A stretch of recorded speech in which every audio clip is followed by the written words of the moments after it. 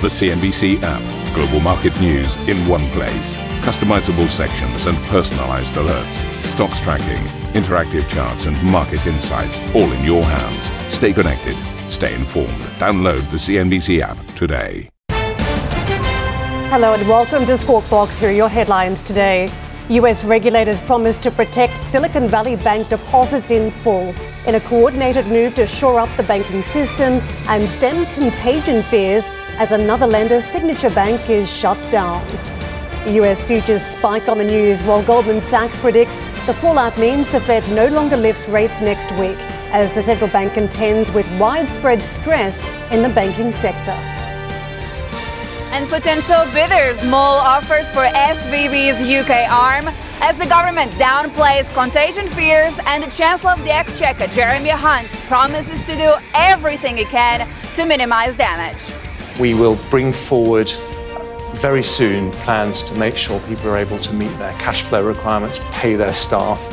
But obviously what we want to do is to find a longer term solution that minimises or even avoids completely losses to some of our most promising companies. Saudi Aramco posts record profits, raking in over $160 billion last year and raising its dividend. But CEO Amin Nasser warns against celebrating too soon. We are cautiously optimistic in the short to mid-term, and the markets will remain tightly balanced.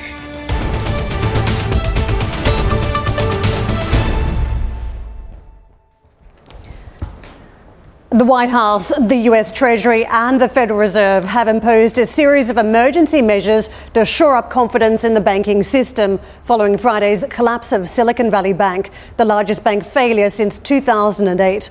All SVB depositors will have access to their money from today. It comes on the back of concerns that only deposits up to $250,000 would have been protected, throwing the future of most of SVB's corporate clients into doubt. However, SVB equity and bond holders will not be protected. Officials also closed down Signature Bank, another lender with significant exposure to the tech and cryptocurrency space that has seen its balance sheet hit by rising interest rates. And the Federal Reserve says it is opening up additional lending facilities to banks to ensure they meet their commitments to depositors. In a statement, President Biden said the measures would give the US financial sector the oversight rules it needs, adding that, quote, those responsible for this mess will be held fully to account. Now, the fallout at Silicon Valley Bank has, however, exposed just how vulnerable smaller lenders as well as their bond portfolios have been to the Fed's rate hikes. Goldman Sachs is now expecting that the Fed will keep rates on hold at its next meeting, that is next week. It comes as regulators seek to ensure banks maintain sufficient liquidity in the face of any future outflows. Goldman Sachs says it still expects the Fed to hike by 25 basis points in the month of May, June and July, putting the terminal rate in the 5.25 to 5.5% range. Let's take in then on how the market is set to kind of look then as well. We have seen a sense of positivity come through today then, and this does follow on from those decisions then made by the FDIC as well as the Fed, even though that uptick did kind of fall off ever so slightly. But more than 400 points is possibly gained then from the Dow Jones is what we're looking at the open. Arabella, let's just rewind and take a look at the market action Friday session as this was all playing out. You could see it was a downbeat session across the Dow, the S&P and the Nasdaq. The extent of the losses are tallying up to much more than this for the trading week. If it looks somewhat tame given the extent of the crisis unfolding, we were still down more than 4.5% on many of these boards, in particular on the Nasdaq. It was US banks, though, where you saw the concentration of the pain, in particular during that trading session. Now the 4% stripped off the major banks. Again, the darling trade of the year for many, watching those net interest margins, now suddenly taking stock of the risk to the financial system and to these banks in terms of their earnings. Over the course of the trading week, we saw about 14.6% stripped off the KBE. A look at some of the other major banks in the space, from JP Morgan to Morgan Stanley to Citigroup. The extent of the losses really ratcheting up on Morgan Stanley, 8.4% you could see in that trading window. Let me show you what took place on the Treasury market, because we were just talking there about Goldman Sachs changing its expectation now around whether we're going to see a 50 basis point rate hike from the Fed. Don't forget, as we wrapped up the week, we had a very strong non-farm payrolls number that crossed way hotter than the market has been looking for on the Fed. The cooling back to 150,000. It was basically effectively double. So the market getting another hot figure, looking forward to the CPI this week, the inflation numbers. We were meant to be focusing on just what the pathway would be for monetary policy, but fears around the banking system now too great for some banks. Goldman Sachs saying now that we won't get that move. And if you look at how treasuries have repriced around some of this action, you've now got 70% chance that we would see a half a point hike priced into the market before the SVB news broke. Now a 14% chance that the Fed will stand pat. So quite a significant repricing in the market. And you can see on some of these trades as well how we have moved. Don't forget the 2-year, the short end. We were traveling effectively much higher than this. 4.86 where we were on the Friday prior to all of this news flow. 4.42 is where we're sitting. So we've very much pulled back at the short end. The inversion also it has seen implications. We were minus 100 odd or minus 1.08 at one point. That has also changed. The 10-year 3.68 now. We've seen a fairly rapid decline at that 10-year level as well. So the moves have very much been felt across on bond markets. Let me take you to the dollar trade as a result as of those yields pulling back. Sterling euro, the supported fairly significant step up, 0.7% on sterling and euro trades. Dollar dropping versus the safe haven Japanese yen and also versus the Swiss franc. So a casualty very much. The greenback in morning trade. European banks. Now, the fears of what could transpire across the rest of the banks has been very clear. And we saw that in the Friday trade, that earnings, that whole assessment of net interest margins might have to be reassessed at this point. And if you take a look at how the banks here performed over the last 7 days, UBS down 7.25%, 2.3% stripped off Commerzbank, BNP Paribas down 6.2%. So we did very much see a reaction across these banks. The question is whether that selling stops at some point today, whether it's been enough over the weekend from what US regulators, authorities have announced, or whether we still get a repricing around concerns with the earnings. And one of the points made over the weekend was that you've still got this concern that maybe you need to price up to attract more depositors, particularly if we're not going to get the same level of guarantees across here in Europe. What does that repricing on the deposit side mean for some of the earnings for the banks? Arabile. Karen, now over here in the UK, the government is reportedly trying to push through a takeover of SVB's British arm. That's before a potential collapse into insolvency in the next few hours. Now, HSBC has emerged as a late contender, according to our sister channel Sky News, which also says that JP Morgan, Barclays, as well as Lloyds have all been asked to consider making a bid.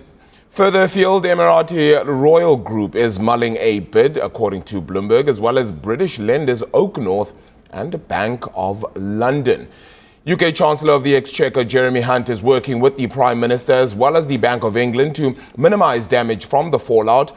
Treasury officials say they are confident they will be able to agree a bailout package in time, according to the Times of London reports, which says options include taxpayer-backed credit for firms who cannot get their money out of the failed lender until a longer-term solution is found. Now, Sylvia Amaro is standing by to give us a little bit more on this one as well. Out of the UK authorities, Sylvia, we're hoping to get some sort of announcement certainly before the market open, which would seem to be a more prudent move. But so far, not really too much to kind of point towards other than that they're working towards something. That's right. And indeed, we are outside the UK's Treasury this morning, Arabile, exactly because we're waiting to hear from the Treasury in terms of how they intend to support depositors of SVB's UK's ARM division. But before we get there, I just want to step back for a moment and really look at the sequencing of events over the weekend, just so we have a better understanding of where we are this morning. Because last Friday, the Bank of England did say that it was putting the subsidiary, the UK subsidiary of Silicon Valley Bank into insolvency. Then on Saturday, more than 200 companies wrote to the Chancellor, to Jeremy Hunt, asking for help.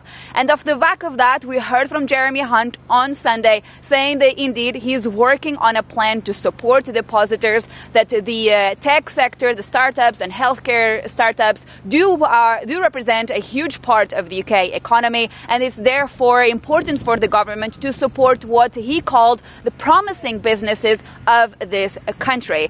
However, it's important to keep in mind as well that Jeremy Hunt was very clear. He wanted to stress the fact that the government does not see a systemic risk to the wider financial sector here in the UK. Let's take a look. The Governor of the Bank of England has made it very clear there is no systemic risk to our financial system. So people should be reassured on that basis.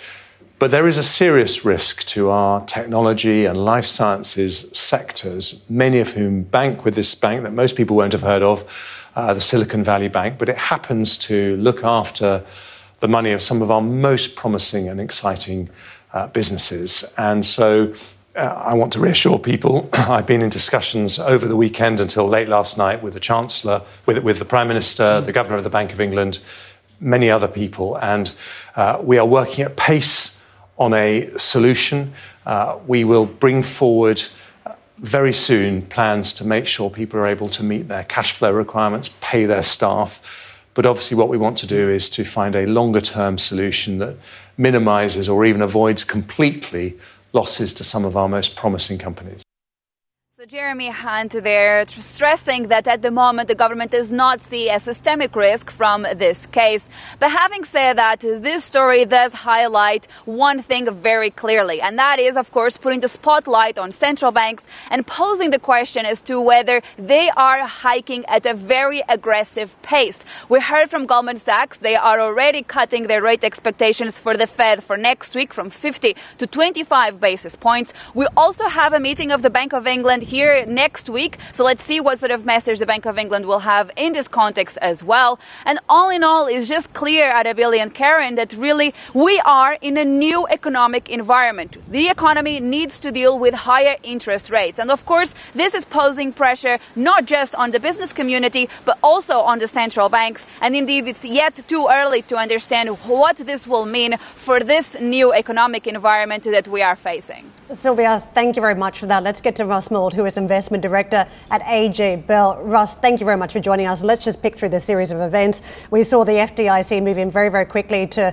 create a new entity, effectively shoring up the guaranteed and insured deposits over at SVB. But that left a big question mark over the uninsured deposits. And we saw the news flow moving very quickly on Sunday night. The Treasury, the Fed, the FDIC had stepped in to guarantee all deposits. So the money over $250,000, which was effectively most of the deposit holders at SVB. So what happens now Monday morning? Do you think it's crisis averted? Perhaps certainly financial markets seem a little bit happier than they did on Thursday and Friday. I mean, one lesson, of course, is that shareholders and bondholders in SVB have been bailed in. They have been wiped out. So that is one lesson that they will all have to take on board. And as we've been hearing, we probably are now in an era of a higher cost of capital for corporations. Therefore, that probably does raise some questions over private equity and venture cap valuations that may have been struck at, zero interest rates and therefore much more generous discount rates. And therefore, the one question we might get is, to what degree will people be looking to buy on the rally, or will they now look to start to sell on the dips? But in terms of the shareholders and bondholders, that's for the financial markets. The best news for the depositors, in some ways, we have a bit of a replay of 2008 and Washington Mutual, the previous, the biggest failure in US bank history. Again, shareholders lost out, depositors were made whole and kept whole, and that did help to restore some faith in the banking system. Ross, I remember some of the conversations we're having here in Europe, though, and that did involve deposit holders, that effectively you needed to do your due diligence when you put money into a bank. I mean, that conversation was very much had in Europe, and here we are more than a decade on talking about moral hazard again. Clearly, there were concerns about other bank runs and concerns about money stampeding into the major lenders away from some of the regional lenders as a result of this crisis that was unfolding. Do you think now we have, a new financial system that we're dealing with, new regulation? Because effectively we've had a bank here that was a big fish in a small pond and it was too important to fail. I think the Bank Term Funding Programme, or BTFP, the new acronym, the latest part of the alphabet soup that we've become used to over the last 15 years, is designed to try and avoid that sort of concern and provide comfort to depositors, again, by making them whole. At the same time, I think there will clearly be concerns about banks' net interest margins. Investors have been very excited about rising rates translating into high profits. Whether they now have to offer better depository rates is one question. And the other thing that a lot of investors may have forgotten is that rising interest rates in a slower economy can mean higher sour loans and higher impairment charges. So a rising interest rate environment is not an entirely straightforward one for banks, or not as straightforward as perhaps some of their recent share price performance has been suggesting. In the US, a lot of banks were trading at premium to book value, for example, whereas at least if you look at the big five in the UK, that isn't the case. Russ, it's a good morning to you. Arabile here as well. Just, you spoke about how it may be a keen look to strengthen the public confidence, of course, which is exactly what the Fed as well as the FDIC was really speaking about as well in the announcement just last night.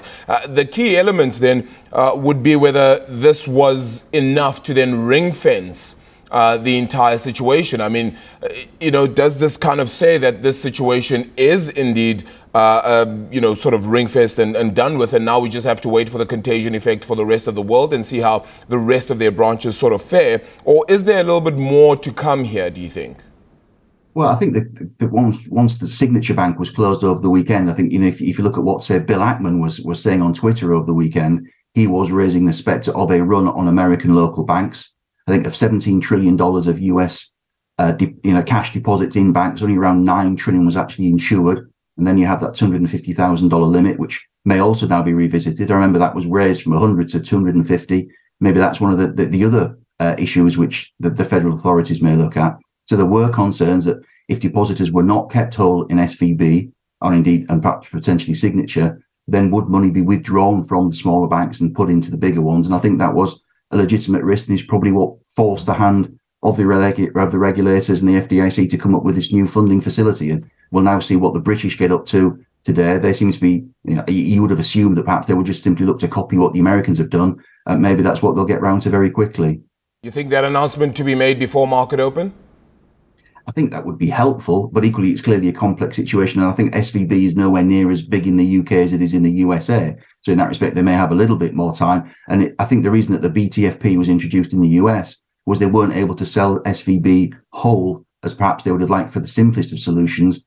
It seems like in the UK, you're dealing with a smaller entity, so that may be easier to achieve. Ross, can I just get into what we're seeing on the banks now? Because if we just pick through what happened again with SVB, effectively deposits poured into the bank over the last number of years. They channeled that money into high-yielding bonds to try and eke out a better profit margin here. But as we saw the rapid increase in interest rates, effectively that saw a loss on some of those bond holdings. It's not the only bank to do that. It's not the only exposure out there, which begs the question, what does the maturity profile look like at other major lenders and even at central banks from here? How do we think about digesting this news flow, given we've had a new scheme that's been announced by regulators to give a window for banks to try and channel some of their funds through this emergency rescue for 1 year? It doesn't really help those banks hoping to hold on to some of their bonds to maturity. If we look at the SVB story, maturity meant on average roughly about 6.5 years. So how do we think about the exposure still in the banking system? I guess the US mechanism is designed to give some comfort there in that it's a 1 year loan, as you said, based on collateral that is valued at par. So that it's designed to get around this need to sell assets below book value to provide liquidity. If you look at SVB's balance sheet, optically it had $120 billion worth of available liquid assets against a loan book of $73 billion. No problem, move along, nothing to see here, except that the book value of the US Treasury holdings was way lower than that. So the loan to deposit ratio was in fact well above 1, which obviously once depositors began to smell that and saw that when money was going out, there was a bit of a scramble to get your money out. So this new US mechanism is clearly designed to get around that. And I would think that it would be hoping that would provide some degree of calm. And Russ, just quickly, how are you thinking about Silicon Valley and tech world at this point? Because many of the businesses were clearly concerned over the weekend about having working capital come Monday morning. That problem has now been avoided, but still, as we talk about new loans and lending to Silicon Valley from here, there are question marks until there is a buyer for SVB. Yeah, it's a really good question. I think what you won't see is companies having to lay off staff or fold up incredibly quickly because there is now liquidity being provided through the bank, backstop to a degree by the US Treasury and the FDIC. What you still clearly have, I think at the moment at least, is an area whereby cheap money, free money is effectively gone, and that we are now going to see higher costs, higher weight adjusted costs of capital for startup firms. Perhaps harder liquidity will be harder to get hold of. Equity markets probably more nervous as they become over for some time anyway, but young startup companies. So some of these firms will struggle. Some probably will fail, perhaps slowly rather than quickly. And valuations for those looking to raise future capital or indeed come public will be lower, which again, knock-on effect. What does that do perhaps the valuation of some PE and VC funds? We'll find out. Ross, thank you so much for joining us this morning. Such a big story still unfolding. Ross Mould with us, Investment Director, AJ Bell. Coming up on the show, we'll have more on the fallout from SVB's collapse. We'll be hearing from Benedikt von Thungen, that is the founder and CEO of Sanoma, who is calling on the UK government to intervene to protect tech businesses like his. And a quick look at how US futures are shaping up this morning. We've had a reassessment around what may happen with the next central bank meeting from the Fed, given the events over the weekend in the banking system. You can see futures are rallying as a result.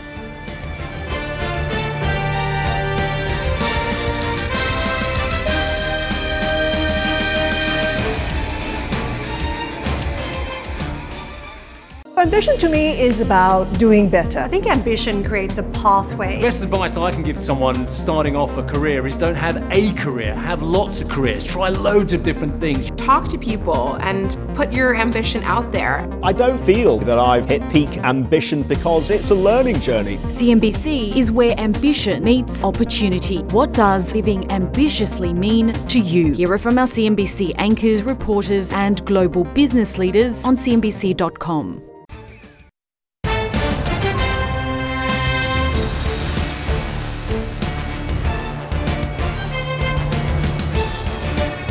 A quick look at the green bouncing on to the European boards early on before the market open. Authorities announcing plans to try and limit the fallout from the collapse of SVB over the weekend. Those measures creating positivity across on global markets, but also reassessment too on the path of monetary policy from here, given the concerns around the banking sector. So you are seeing US futures and indeed now European futures bounce early on.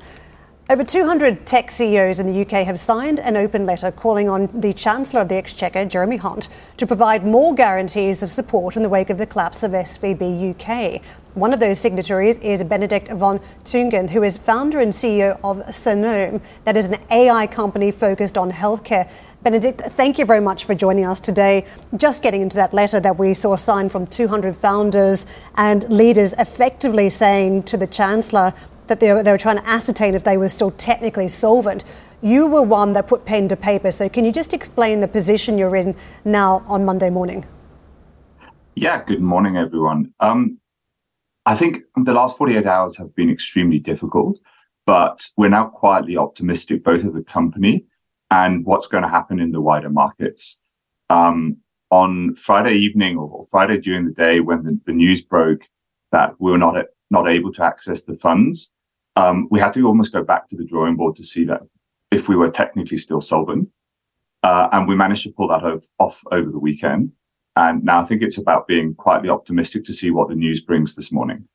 We are still waiting for news flow when it comes to the UK, whether a last-minute buyer has been found. There's been work behind the scenes to try and shore up a sale process. And this is key for the uninsured deposits. Again, those above £85,000 here in the UK do not have their money insured now.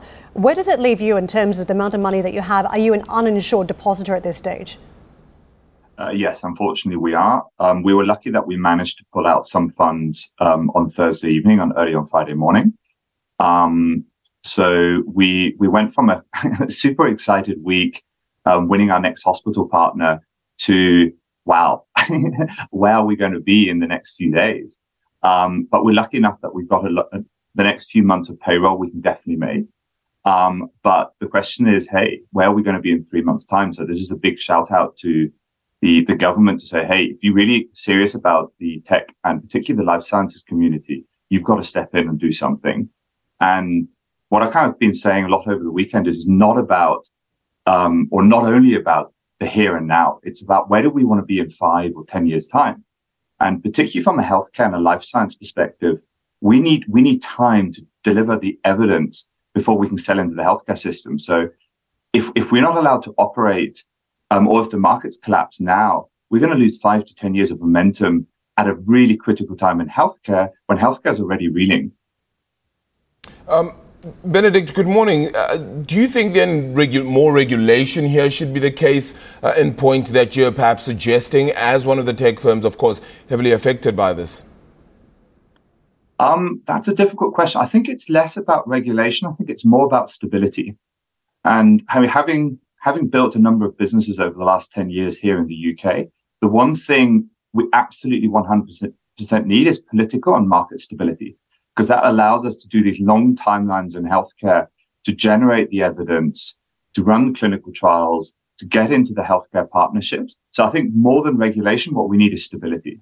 Yeah, and you spoke about how at least you do have sort of the funding for the next few months or so. But what is the plan, perhaps, or are you looking at a plan longer term as well as to what happens from here for your business and how exactly you kind of move forward? If you don't mind putting us perhaps in your confidence in a sense of what could be next for you.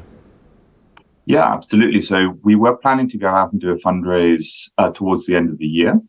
But we're going to have to bring that forward. And having built my first business during the financial crisis in 2008, where literally one moment everything was flying and everything was great, and then Lehman Brothers collapsed, I fear that we could see something very similar here, and that the funding markets could withdraw even further, making it a lot harder for businesses such as ours to go out and raise capital. And keep coming back to the healthcare side of things. It is not. We can't rely on customers this early on. We rely on the VC community to give us the capital to generate evidence in clinical trials. Benedict, when we've been following this crisis, very fast-moving pieces, what has been exposed is just how significant a lender SVB has been to the technology community, not just in Silicon Valley, far beyond, right even to London. Now, as we talk about rescue measures and whether a sale process would happen, just give us a sense of what it means for the industry, given the strength and the dominance of SVB as a lender. Yeah, SVB have managed to do two things. I think the first and foremost, they've managed to create a community that connected everyone. And they were like almost the glue that brought so many different stakeholders together. So I really hope that certainly the team at SVB stay together, because we need that as a community. I think we have to see where it goes, what happens with SVB and the wider market. I think it could. Actually, I was pretty nervous last night about, what could happen here? Are we going to have a major fallout? But I think events over the night has really shown that I'm quietly optimistic that someone's going to step in and kind of shore up what that nexus, what we need. And I think it's going to continue. Thank you for listening to Squawk Box Europe Express. For more market-moving news, you can head to cnbc.com. Or join us again on the show with Jeff Cutmore, Steve Sedgwick and Karen Cho, weekdays on CNBC.